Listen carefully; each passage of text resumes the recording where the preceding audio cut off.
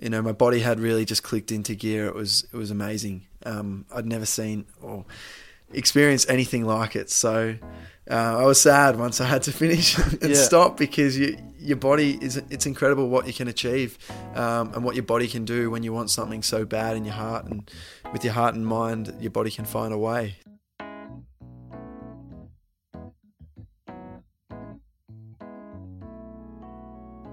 I'm Ren McDonald, and this is The Hope Initiative, a show dedicated to learning about humans on planet Earth, where I speak with everyday people to find moments of success and struggle in their life to help inspire hope in yours.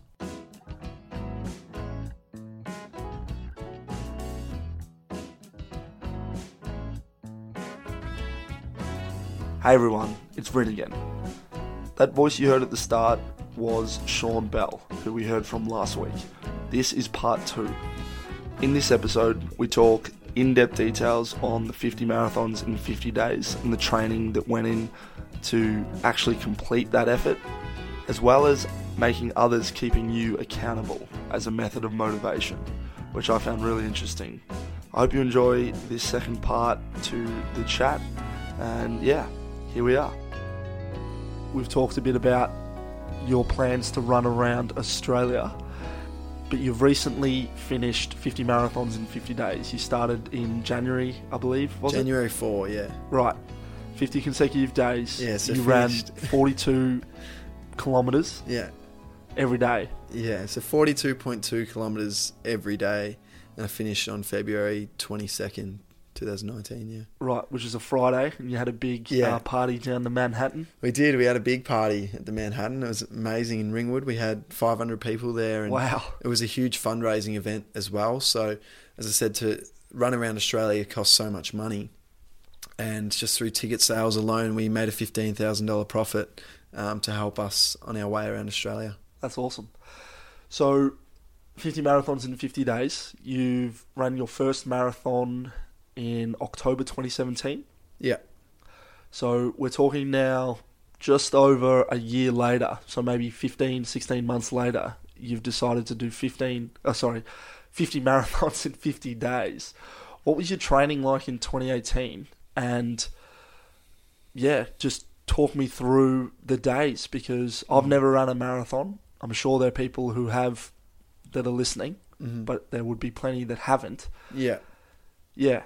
Well, after I decided that I would jog for Joey in that split moment, I told his family, and that made it all real. And so from there, it was like, okay, not playing footy anymore. Jog for Joey is my purpose. And so I decided that running ultra marathons would be my focus instead of marathons, and running further but slower. And so last year in May, I ran in the 60k ultra marathon on the Great Ocean Road. So from Lorne to Apollo Bay, which is 44 kilometres normally, but there's a couple of massive turn-offs off big hills, which weren't a lot of fun, but that was a 60-kilometre run, and I did that in 6 hours and 9 minutes. Wow. And yeah, loved the challenge. So that was May. Following that, I probably had a really big 6-month block where I was just preparing for the 50 marathons in 50 days. So in terms of actual running events, last year it was only that one ultra marathon in May that I had. Other than that, it was just really training for the 50 marathons in 50 days. And it's funny because I was doing things like running to uni. So I live in Vermont in the eastern suburbs of Melbourne, and my uni was in Fitzroy at Australian Catholic University. Thankfully, I have a very good friend that would take my bag with my laptop and food and change of clothes and all of that. I'd run from my house to Fitzroy 20 kilometres in the morning, quick shower and go into class. And I do that 2 days a week, every week.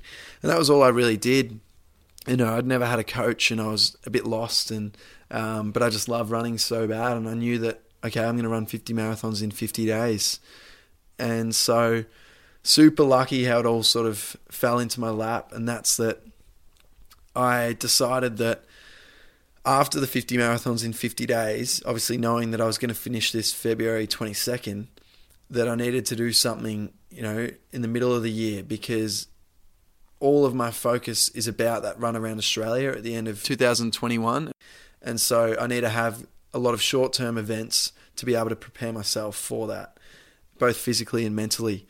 And so middle of last year, I saw about the Bali Hope Ultramarathon, and I applied for that, which takes place in May 2019. So that's my next challenge I'm building for now. And I got accepted. There's 25 runners from all over the world, and I'll be the youngest runner to take part in this enormous event in May, which is amazing. It's to help the Bali Children Foundation put 200 children through 6 years of primary school in the poor community of Padawa. So we're very blessed in Australia that everyone has rights to education. Unfortunately, in Bali, it's not always the case. And so our run is directly going to put 200 children through 6 years of primary school. And Wow.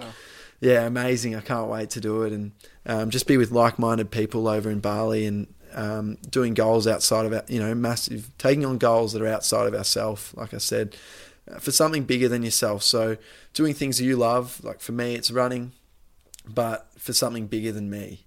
And so, yeah, I was really lucky that when I got accepted to the Bali Hope Ultramarathon, Samantha Gash, her name is, she is the ambassador for the run and an unbelievable athlete. What she's achieved in the running world is insane.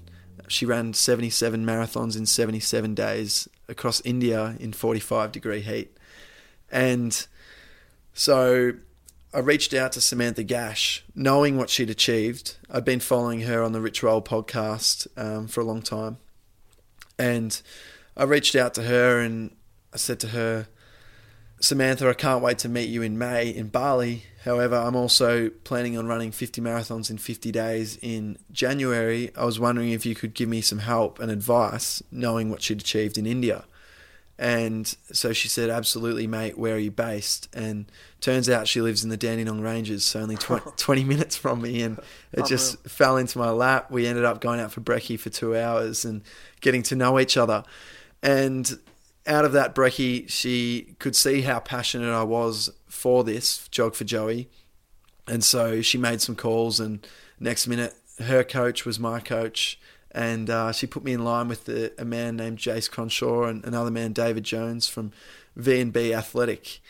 And I was professionally coached I met her in end of August. So from end of August or early September through till January, I was professionally coached, which set me up for the marathons. And I honestly don't think I could have achieved it if I wasn't professionally coached. So I was super lucky how it all worked out. Awesome. You've had that coaching for 4 months. It's crazy how it's all worked out. Yeah, it's unbelievable because Samantha was laughing.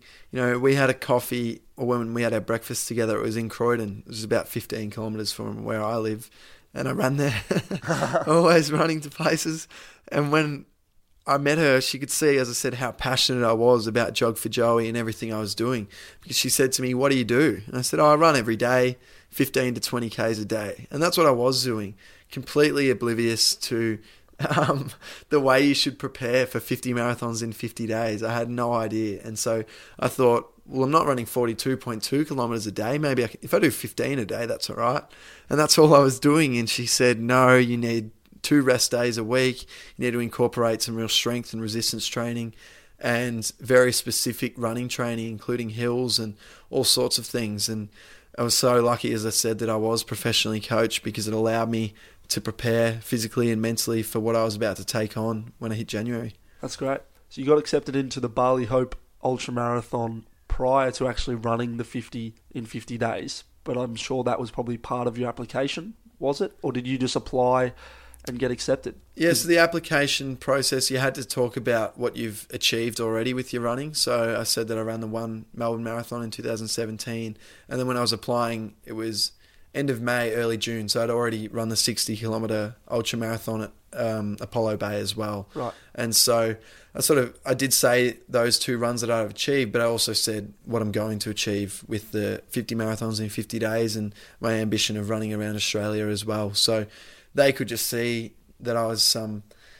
super passionate 21-year-old kid that they said, when I was talking to the founder of the Bali Hope Run, and I said, why did you select me? Because there was a lot of applicants. He said, well, one, you're the youngest runner that's going to take on this enormous challenge, but two, we could just see, sense your energy through the laptop and through the application of how passionate you were for not just Jog for Joey, but also just running for things that are outside of yourself and running for change. Awesome. That's incredible. So you've had this training, but talk to me about the day-to-day process, because I'm sure even with 4 months of training, it's going to be quite hard. 7 weeks running full-time, a marathon every day. What was the first one like? How was the energy, the vibes, all of it? Because this is the third marathon you've run, the first one, right? Well, no, I did marathons. I had to do a couple in training. Okay. But like when I say official marathons, so Yep. I'd only done the 2 official marathons with the Melbourne Marathon and the 60K Ultra. So you can say this is your third official one, day one, well, January 4. Yeah, in a sense. Like, I guess it's not an official marathon because it's not with not a registered marathon like the Melbourne Marathon, and there's not heaps of runners. It was just me going out and running 42.2 kilometres. Yeah. So I had done a few 42K runs in the build-up to the 60K run. But, yeah, I hadn't done too many. And so it was still probably under 10. I'd probably never done more than 10 runs, more than 42.2 Ks. Okay. And then I was going into this challenge of having to do it every day for 50 days. Yeah. Do you remember what it was like that first day? You say you had runners with you every day. I'm sure there were people with you then. Yeah, so the first day took place in Torquay, actually the first run. So the Moschetti family had some time off and a bit of a holiday down there because it was over the New Year. The first marathon started January 4th. And so they invited me to stay down there with them over that week. And I thought, all right, I'll stay the night before it all starts, because what a way to remember why I'm doing this. And so it was actually a 42-degree day that day, one of this summer's hottest days. And so I knew that I was going to have to get up really early and run. And I was so excited. I couldn't sleep. I was just tossing and turning all night. And at 2:30, I just woke up and thought, no, I'm getting up and I'll have brekkie and I'm going to start running soon. So I woke up everyone in the family at about 3:15 in the morning. And what time had you planned to get up? Just out of curiosity. I planned to get up at 3:30 and start running at 4:30. So it wasn't too much earlier. But still quite early. It was still very early, but that was just because it was going to be 42 degrees and I knew that I'd probably be out there for close to 5 hours, and I wanted to get it done and not be too exhausted in the heat, knowing that I was doing it again the next day. So, yeah, woke them up at 3:15 and they came down to see me do my last sort of prep to get ready. And we had a photo out in the street at 3:30 in the morning before we took off. So, yeah, just to remember what it was all for, and off I went at 3:30 in the morning. So I ran the first, what would have been close to 4 hours by myself, and had runners join me for the last sort of 7 to 10 Ks. That's great.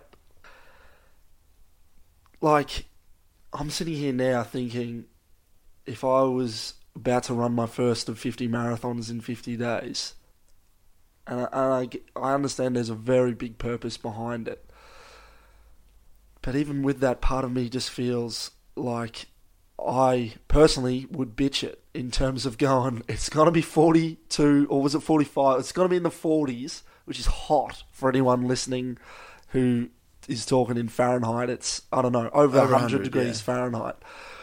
Scorching day. I would just be like, I can't do this.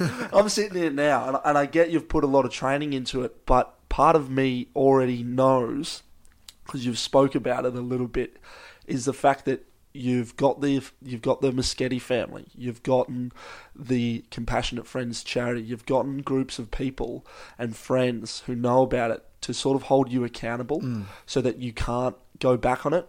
Because if anything, it's like, if you don't then show up the next day or don't even complete it, I mean, not that people would think horribly of you, because it's obviously great intentions, but it's keeping you honest, right? Yeah, absolutely. The accountability is enormous, and that's another thing I teach these children in schools, is that if there's something that you really, truly want more than anything, and you want it so bad in your heart, it resonates with you so much, is tell your family, tell your friends, put it on your whiteboard in your room, tell everyone, because the more people that know about your goal and your dream, they're going to hold you accountable. And so, in addition to telling the Moschetti family, which was already enough in itself, the commitment to them, telling everyone at the Compassionate Friends and all the grieving families that I met there, and just telling the community. I put it all over Facebook and Instagram and told everyone that I was going to run 50 marathons in 50 days. And I had friends saying to me, what are you doing? Like, for example, day 3, it was on Channel 10 News National. And so that went out that night nationally. And it was saying, I'm going to run another 47 marathons in 47 days. And by day 3, I was in all sorts. I was so sore. Body was a wreck. Because in training, that was already probably the load that I was doing. 120 Ks was a massive week if I did that in training. Right. And by the day 3, I'd already run 126.6 Ks. So knowing I was so sore, my whole body, everywhere was aching, muscles, joints, but I had to keep going. And here I was telling Australia that I was going to run another 47 in 47 days. And I had friends saying to me, you're going to look like an idiot when you fail. Why are you doing that? What if you fail? Because it's such an enormous risk. And so I said, no, you don't understand. It's now more and more people know that I'm going to achieve this goal, and I have to follow through, because otherwise I'll let them down. I'll let myself down, knowing that so many people know about it. Right. It's a mindset thing. I mean, I can understand. It's part of why I'm doing what I'm doing. And in terms of not releasing it, or you obviously put it all over social media. For me, I'm yet to promote any of these podcasts widely. Like, the only way people know about it, my mum released posted on her Facebook wall her episode.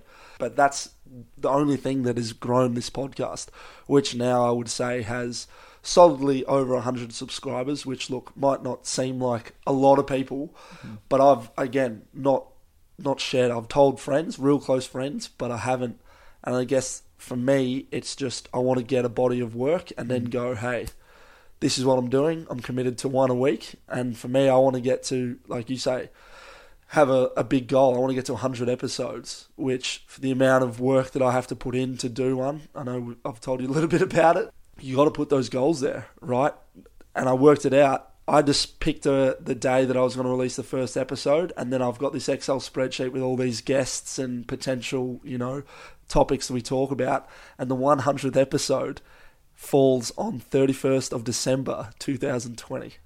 Oh, you're kidding? Yeah, legit New Year's Eve of 2020, and I'm just like, that's a Thursday, and I'm just like, well, that's fucking incredible. Yeah. So that's locked in, and then my next goal, funnily enough, is to travel around Australia, right?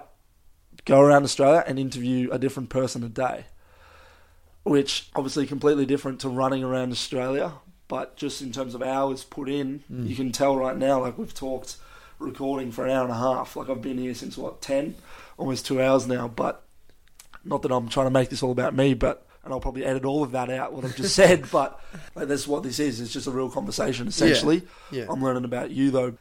It's incredible that you've put this end goal in mind and you're now chasing it. And I guess Channel 10 News on day 3 really would have held you accountable, right? Yeah, definitely. I think, as I said, so many more people knew about it. And it was just a big thing to go out and say you're going to do. So I knew that no matter what, I'm not backing down. I knew that already before I went on the news, obviously. As I said, even just telling Joey's family was a big enough commitment.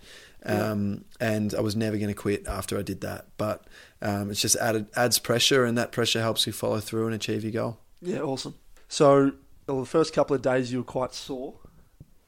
So you had been running about, 2 marathons or 2 or 3 marathons a day in preparation, in training? So you're obviously already loading much more than what you'd been doing. So training was actually very specific and very different. I was doing fartlek, tempo, hill sessions, and a lot of one leg weight sessions. So very interesting things that most people wouldn't do in the gym, but like pistol squats and one leg deadlifts and things like that. My coach had a really strong focus on, you never have 2 feet on the ground running, so don't have 2 feet on the ground in the gym. Interesting. And I'm a personal trainer, so that was something that even I hadn't thought about, but it's now something that I can help other runners with, and that's where my personal training I have a real focus on helping runners specifically.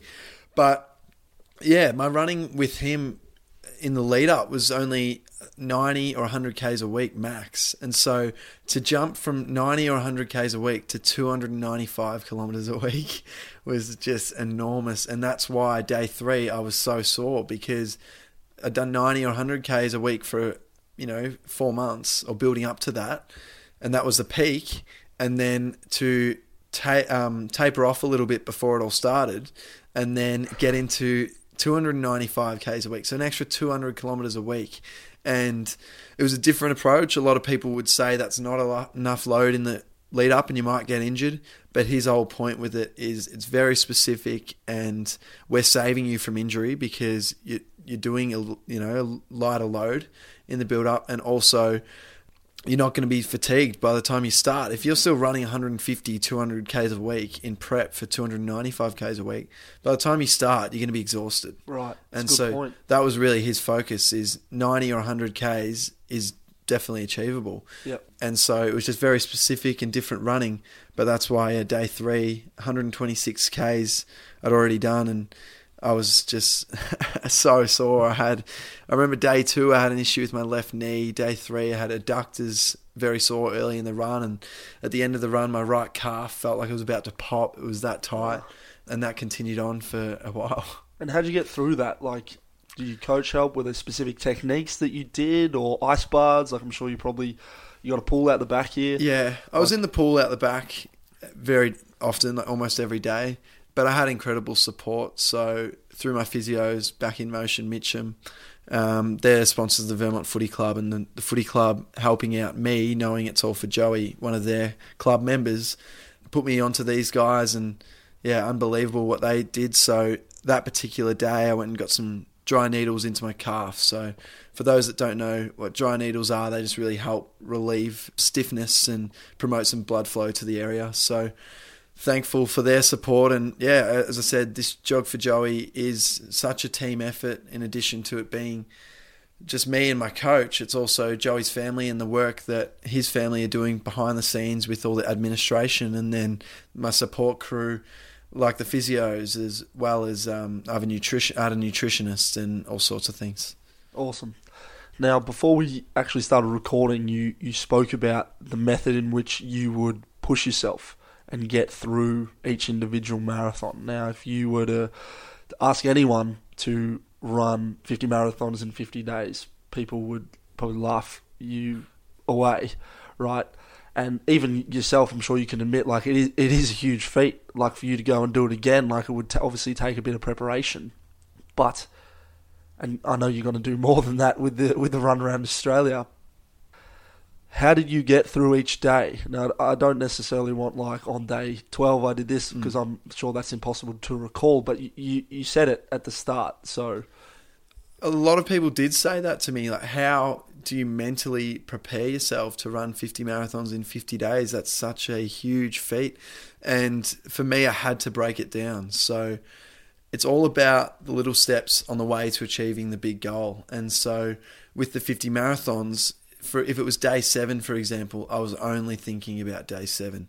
Day 8 didn't exist yet. I had to finish day 7 and do all of my recovery and everything right, and then day 8 would come when I woke up.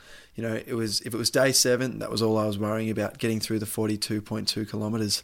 And so to help me in achieving the 42.2 kilometers, I would break it down again into smaller goals. So it was like, okay, 10 kilometers I'll be running past the Vermont Football Club, and 20 kilometers I'll be running past Bayswater Football Club. And then I might run out towards the basin at 25 kilometres, and little things like that, depending on where I was running. Obviously, the 50 marathons in 50 days took place in different places around Victoria, but it was just breaking it down 10, 20, 30, 40 Ks, and before I knew it, I was finally there. That's awesome. So it wasn't about going, hey, I'm on day 3 and my calf's about to pop and I've got 6.5 more weeks of this. It's just, okay, go get the dry needling or get in the pool, do your recovery, wake up the next day and run, like, take the first step out the door. Like, exactly. Just run that first kilometre. Exactly right. And so my first week was a lot slower than the rest. I got a lot quicker towards the end. My body had really adapted to the load really well, and thankfully it became an easier process, while every day was still an enormous challenge, no doubt. The last 25 marathons compared to the first 25 marathons were significantly easier for me, and my body had really just clicked into gear. It was amazing. I'd never seen or experienced anything like it. So I was sad once I had to finish and stop, because your body it's incredible what you can achieve and what your body can do when you want something so bad in your heart, and with your heart and mind, your body can find a way. So early on it was very tough. As I said, I had so much support, thankfully, with physios and an osteo as well, and even a massage team. So incredible support, but it was breaking it down, and it was okay.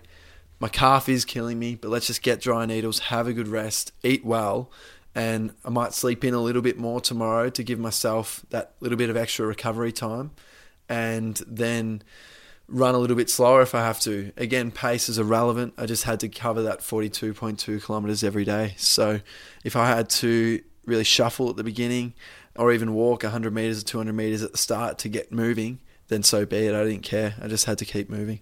That's awesome. So you just one foot after the next, and don't have this thing like trying to break any records in terms of time or anything like that people might think. What was the recovery like after, or not the recovery, but like I don't know what the word is. I'm pretty sure there is a word, but like you sort of wind down after coming down period. Yeah, what is the coming down period like after the 50 days? Like, did you run 30 Ks day 51, 20? Like, what was it? Did you go get Domino's and sit on the couch and watch the Tigers for the next, I don't know, play FIFA? That's what I'd probably do.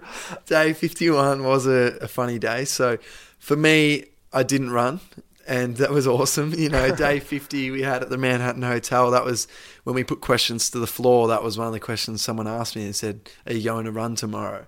And when I said, "No, I'm not going to run tomorrow," the room erupted, and it was very funny. But I still did. First thing in the morning, I woke up and went to the footy club and did an hour of weights. So I hadn't done any weights for 50 days or anything. But for me, I always do something every single day. Because even if it's 30 minutes or even if it's 20 minutes, like whatever it is, I really feel that those enormous mental health benefits and things like that. So even if I push out 50 push-ups or something like that, and I've only got 10 minutes, then that's enormous for me, and I'll always do something every day. So I did an hour of weights in the morning, but following that, I did treat myself that day, which is good. It was one of my good mates' 21st, on that day, his 21st birthday, so we went out and had 6 donuts each. And then I had a friend's party that night as well, so I did have a couple of drinks, which was good because I hadn't had a beer since start of October. So 140 days of just discipline, zeroing in on that goal and knowing why I wanted it so bad. And it didn't matter. Like, I found it easy enough to not have a drink throughout that time because I was so clear on what I wanted to achieve and prepare in the best way I could. But it's important to celebrate as well. So I did really enjoy night 51 at that party. Absolutely. A couple of frothies and half a dozen donuts. What donuts were they? Krispy Kremes or? No, that was just at Donut King at Forest Hill. But yeah, the nice hot cinnamon ones they make fresh. Beautiful. Nice, man. Well, that's good that you were able to enjoy it. And obviously you say, your body was in this period, that last 25 days. I'm sure it's changed and adjusted, as you say, and you would know well as a personal trainer, your body does change and adapt to whatever you're doing. If you don't work it and as you say, maybe lift weights or go for a run, it will sort of start to regress, so to speak. Is that sure. fair to say? Yeah. Yeah, definitely. Right. Yeah, the come down period for me, well, the following week I ran 1 hour, so it was 2 half-an-hour runs. So I dropped from 295 kilometres to 8 kilometres because they had to be really slow runs. My coach said no more than 4 kilometres in half an hour. So that was a shuffle, like those 7.5 minutes. That old couple. It was so slow and I hated it, to be honest. But that's what he said. You just need to give your body a really good rest. And thankfully, in addition to being a personal trainer, I'm an outdoor ed facilitator, so take kids on camps. I was away at Apollo Bay for a week, Monday to Friday, which was really good and helped me just get my mind away from everything I've done. And so enjoyed myself Saturday and Sunday after finishing the 50 marathons on the Friday. And then I was straight into a camp for 5 days, so keeping busy there. And so training for only an hour for the week was possible. With the camp, I was busy. Yeah, nice, man. So when was that? You finished in Feb, it's now end of March, so it's been about a month. Yeah, so week 2 or the week following that week built up again. It was still a very light week. Like, I can't remember what I did exactly. It might have been 10 hours of exercise. Not even, actually. It would have probably been 5 or 6. So still building up, though, to go from 1 hour to that. And now I'm getting back into it, which is awesome. So weeks away from the Bali Hope, and my training right now is very specific. So 6 days a week. I'm actually not doing any leg weights at the moment, but I'm doing resistance sessions. So for example, my session yesterday was to run up a continuous hill sprints, run up, jog down with a 20 kilo sand pack on my shoulders. So hills with added resistance. So to really get those glutes and quads, all of that strong and ready for Bali, because in addition to it being 84 kilometers, it's 1,800 meters of elevation. Wow. Huge. Is that the longest run you'll have ever done? 84? Yeah. So 60 kilometres was the longest I did, the Apollo Bay one last year. But that was 1,300 metres of elevation. That felt like so many hills. So to have another 500 metres on top of that, another 24 Ks, it's going to hurt. But when it's for something as amazing as putting children through school, it's all worth it. Yeah. I getting that you love the pain. Like, you've grown to like it. Is that fair to say? Like, yeah, in a sense. Like, I think it's special to know that you're able to do something that most people might not think is possible, or things that I never thought were possible. And so seeing yourself actually achieve that is incredible. And but again, knowing why you're doing it, because without that reason why, so without doing it for Joey or to put children through school in Bali, there's no way I'd be able to push through.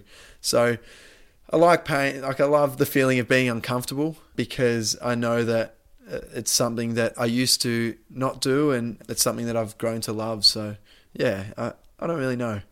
Nah, rock solid, man. So every day you say that you were joined at some point with runners, but you were alone at some points, right? Yeah, so I had runners with me every day. As I said, absolutely amazing support, and forever grateful for their help. But I really did need that time to myself as well. So I set it up that I would have a meeting point. For example, I'd say I'll be at the Vermont Football Club at 8:30 in the morning, knowing that when I actually get there, I might have already done 20 kilometers, because most people that join me wouldn't want to run more than a half marathon. And so it allowed me to have 20 kilometers to myself and just do my own thing. And so on some days I had people run the full marathon with me, which was amazing. And yeah, awesome to see so many people grow over the 50 days and achieve new levels and personal bests. But most of the time I gave myself at least 10 kilometers each day to run and just be with myself. And so I love listening to podcasts. I listen to a man named Rich Roll. So the Rich Roll podcast, he's an American guy that did 5 Ironmans in 7 days in Hawaii. And he interviews these incredible athletes all over the world. And it was there that I started to firstly hear about Samantha Gash, the girl I mentioned before that ran across India, and also the Iron Cowboy. I heard about his story. So yeah, absolutely amazing. And hearing these people helps me stay humble in who I am. You know, I'm human just like you and like everyone else. And so it really did help me stay humble, because as I said before, I had people messaging me every single day, people that I knew and randoms as well, people that I didn't know, but people telling me how amazing it was what I'm doing and how much it means to them. And so to some people that might really get to their head, and they might change and run away from their friends or who they are, and run away from their values and who they are as a person. But for me, that was never going to happen, because knowing there's people out there that have achieved so far and above what I've just done or what I was doing, it helped me stay humble and know that I'm human and just like everyone else. Yeah, awesome. You say that they were the things that kept you humble, and I'm not sure if you have friends who maybe aren't like that, or friends who have stayed humble like yourself. But yeah, tell me how you did keep a level head through all of this. You know, you're on the news. I don't watch much of the news, but it was hard not to see you be on the news. I mean, obviously I saw your Instagram, but how did you keep a level head? Like, who did you have in your life that helped you with that? Yeah, I'm very grateful that my best friend is Sam Wiedemann from the Melbourne Football Club, and honestly, the day he got drafted, he's never changed. And that was the best lesson that I learned through being friends with him. I know people that have been drafted and have changed. They might have let go of their friends that they always had growing up because all of a sudden they were an AFL player and they thought they were better than other people. And Sammy is the complete opposite. Absolutely loves everyone, and he really is human and so humble. And so it doesn't matter if you're me and you've been his best mate since birth, or if you're someone who's just meeting him for the first time.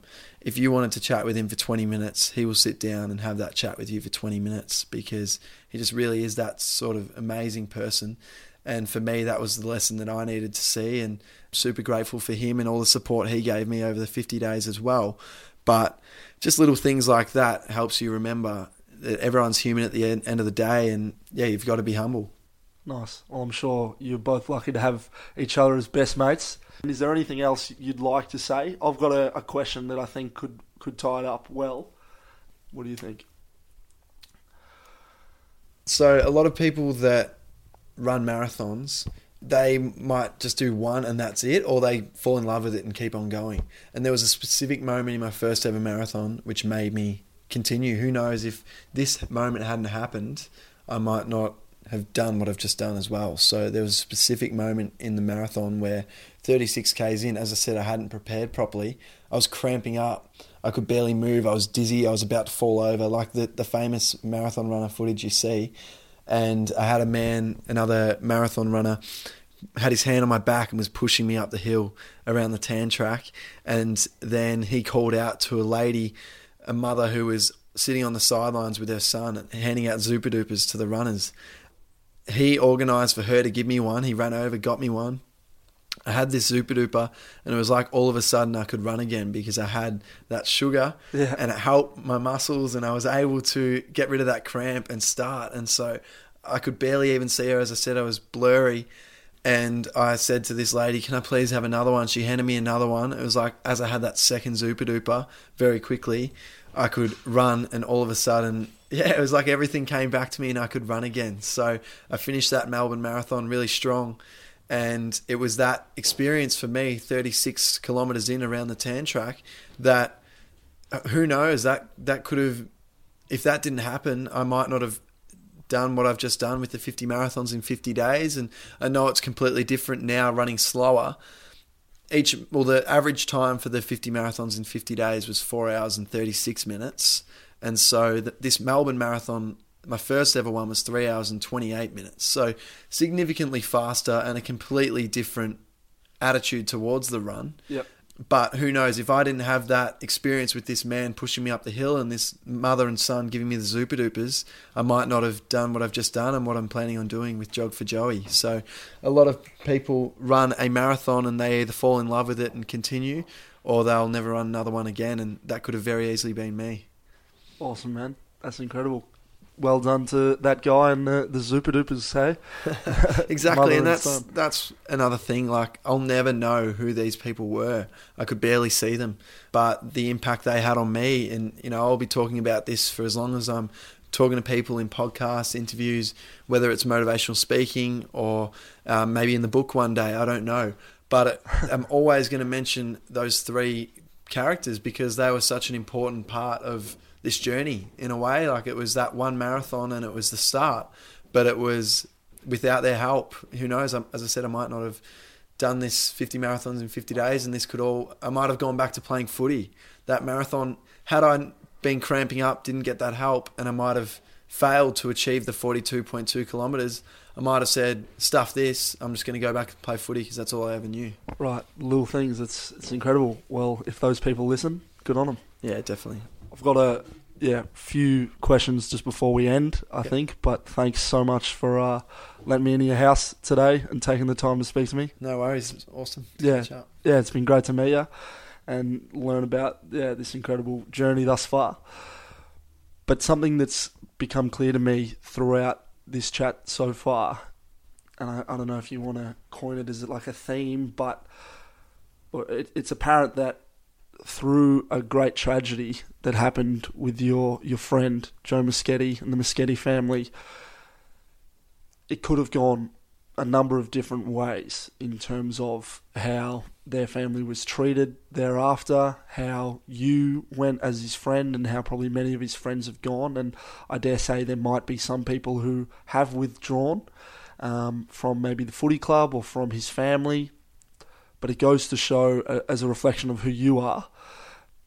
But I want to make a point of this because through a tragedy such as that, it's my opinion, you can either succumb or you can rise above and make the best of a tragedy or of a horrible situation.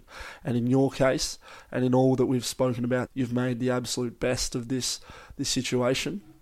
And I have no doubt that you're going to continue that well into the future. So does that make sense, what I'm trying to say? And absolutely. We would all do everything we could to take Joey back and have me not doing this. Like, I love what I'm doing, but it would be a lot better if it was for something else, for another charity, and my mate was around. Everyone misses Joey so much, and it is a tragedy. It really is. And while he won't be able to come back, we all miss him so much. And so it's important that people know who he was as a person. And by me doing this, I really hope that his name continues to be spoken about for years to come, because that's one thing that bereaved families fear, is that after their child's passed away, people are going to forget that they have existed. And some people, after 10 years, won't even mention their name anymore. Or, as I said before, they might say things like, how are your 2 children? Not, they have 3 children. Joey's just not here anymore physically, but he's still their child. And so, I just really hope that Jog for Joey, in addition to raising awareness for the Compassionate Friends and helping support grieving families, it's just honestly honouring Joey and having his name spoken about for years to come. He was such an incredible person and had such a profound impact on my life that it's important that people know who he is. Awesome, man. And in terms of that mentality carrying on into other things and just a message for people, is there anything you'd like to say in maybe dealing with tragedies? Because horrible things happen every day, as unfortunate as it is, that's life. And it's something that strangers go through. You might see someone in the street and not know much about them and their life, but it's clear for me to see that it's up to the person to decide if they make the most of a situation or succumb to it. And I can understand maybe, feeling the negative effects, but would you think it's fair to say that it's up to you about how you go about it and flourish and prosper, so to speak? Yeah, definitely. We always have a choice of how we approach a particular situation. I'll get it. Oh, it's all right. It's fine. Yeah, honestly. There's always a choice in how we approach a given situation, and while it's absolutely tragic and a situation that we wish, as I said, we weren't going through, and we wish Joey was here, and for like many people going through hard times, we all wish that they weren't occurring. It's a part of life, and there are 2 ways that we can approach it. And I think as hard as it is, you have to try and find a way to find some gratitude, because for me, I know that I didn't have the easiest childhood growing up, but especially going to Tony Robbins and seeing people and hearing their stories, people that are suicidal and have endured so many things worse than I've ever experienced, helped me remember that I do have some amazing people in my life and some amazing things in my life, and that I know that in those sorts of times it can be really hard to be grateful, but that's what can really help you going forward. So for me, in, I guess, trying to understand Joey's passing, well, there is no understanding, and so it's so hard to be able to, I don't know what I'm trying to say. It's okay to be upset, right? And yeah, of course. it's okay to have, like, it's a natural emotion. Someone's passed away. Yeah, but it's okay, and you can move on and use their character, as you say, as you've said. And yeah. So for me, it was staying grateful to the fact that. So I was actually sitting next to Joey on the night before he passed away. So he went to sleep on the Friday night to come to footy on the Saturday morning, and that's when he didn't wake up. But the Thursday night we have team selection and dinner at the footy club. And for the hour that we were up there, of the 50 players in the team, I happened to be sitting next to Joe. So that was a weird coincidence that you just sort of think, how did that happen? But yeah, that's something that I am forever grateful for and will always talk about. And while we wish he was still here, I can cherish every memory I had with him in that particular moment, and I want to honour him in the best way I can. In the case with the Moschetti family, it's like, I'm sure they're still very upset, and as you've said, they're never going to probably be the same. No, they've lost their son. But what they're doing to help other families is incredible. Yeah, exactly. And that's what I mean. It's like they could have gone, like I'm sure unfortunately a lot of families have, in terms of they've lost a family member and they've handled it. I mean, it's human nature. You don't know what's going to happen, but I think a good way to handle it, or a positive way to handle it, it's touchy, right? But a positive way to handle it is what they're doing, and is going, okay, well, how can we help others in the future? So yeah, it's incredible. Like, they are so brave to allow me to do what I'm doing and be the family behind it all. And it's, a massive thing that I'm doing for public change, but it is really going to help grieving families, and they get that, and that's why they're so passionate about it as well. But yeah, I have the utmost respect for them and the support they're giving me, because they could very easily say, no, we don't want to be involved with this. We've got enough, we're struggling enough with the loss of our boy. To then be going out in the public face and doing what we're doing is incredible, and yeah, so grateful for their help too. Yeah, good on them. Good on you. Thank you so much. No, thank you very much for having me. No, you're welcome, man. So Sean Bell, yeah, thanks so much, and yeah. I look forward to seeing where the Hope Initiative is going to be going forward, and hopefully can appear another time soon. Yeah, I'm sure you can, man. I'll look forward to maybe chatting to you when you're looking to set off around Australia. But all the best with the Bali Hope, and yeah, all you're doing with the charity. So there is episode 13. So thanks again, everyone, for listening. I hope you keep enjoying these. Whenever I say I hope you keep enjoying these, I think it's in my head a bad pun, but it's not intentional. I just genuinely don't know what to say other than all the best, hope you're well. So anyway, until my vocabulary in that regard increases, indeed, I hope you enjoyed it. Again, thank you so much for listening, and if you'd like to share it or subscribe or rate it on the Apple Podcasts. But once again, thank you, and until next week, all the very best.